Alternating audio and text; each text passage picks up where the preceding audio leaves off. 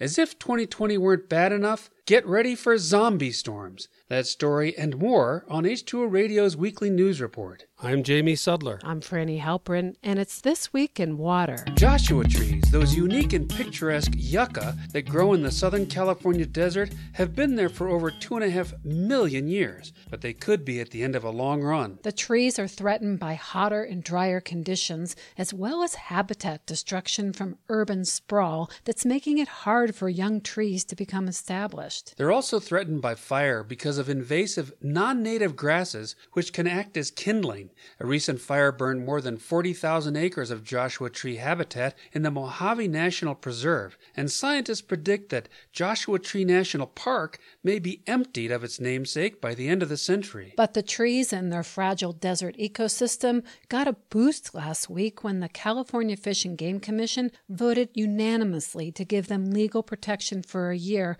while they determine whether the species should be formally protected under state law. The Desert Sun reports this is the first time the California law has been used to give protection to a species that is threatened mainly by climate change. The action had been delayed because of opposition from the renewable energy industry, which had projects ready to go in the area. They argued that the sacrifice of some Joshua trees is necessary to address the existential threat posed by climate change. The commission decided to allow the removal of Joshua trees at 15 solar energy sites, but in exchange, the developers must pay into a state fund to permanently preserve Joshua tree habitat elsewhere. When we think of drought, we picture parched, dry land, but droughts can occur in the ocean too when there's less rainfall than normal. In newly published research, scientists at Stanford have found that a significant number of droughts, about 1 in 6, formed over the ocean and then came ashore, something they call landfalling droughts. The researchers found that these landfalling droughts grew about 3 times as fast as the ones that occur only on land and can cause larger and drier conditions. Because landfalling droughts can take months to migrate onto land, tracking them over the ocean could provide advance warning, so in the future, meteorologists might not only track hurricanes at sea, but the next dry spell as well.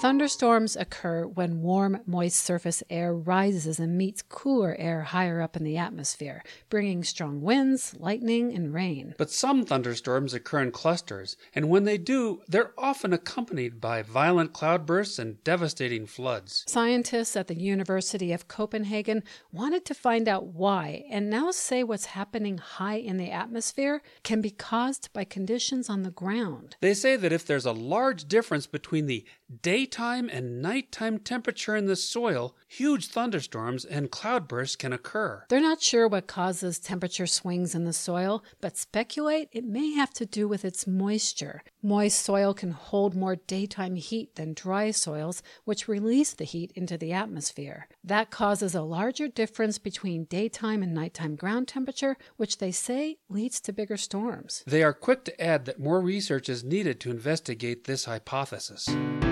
Record heat this summer had many people cranking air conditioners, which demand a lot of electricity. Some were forced to seek shelter in cooling centers, risking exposure to the coronavirus as the air recirculated inside. Air conditioners look like they're bringing in fresh air from the outside because they go through the window, but it's actually 100% recycled. Because of the numerous downsides of air conditioners, a team of researchers have developed a system that cools people by drawing heat from them rather than forcing cool air over their skin. Their system, called the cold tube, consists of rectangular wall or ceiling panels kept cold by chilled water circulating within them. Heat naturally moves by radiation from hotter surfaces to colder ones. So when a person stands beside or under the panels, their body heat radiates toward the colder panel and they feel cool even if the air is hot. The team demonstrated their system outside in Singapore when it was humid and the temperature was about 90 degrees Fahrenheit.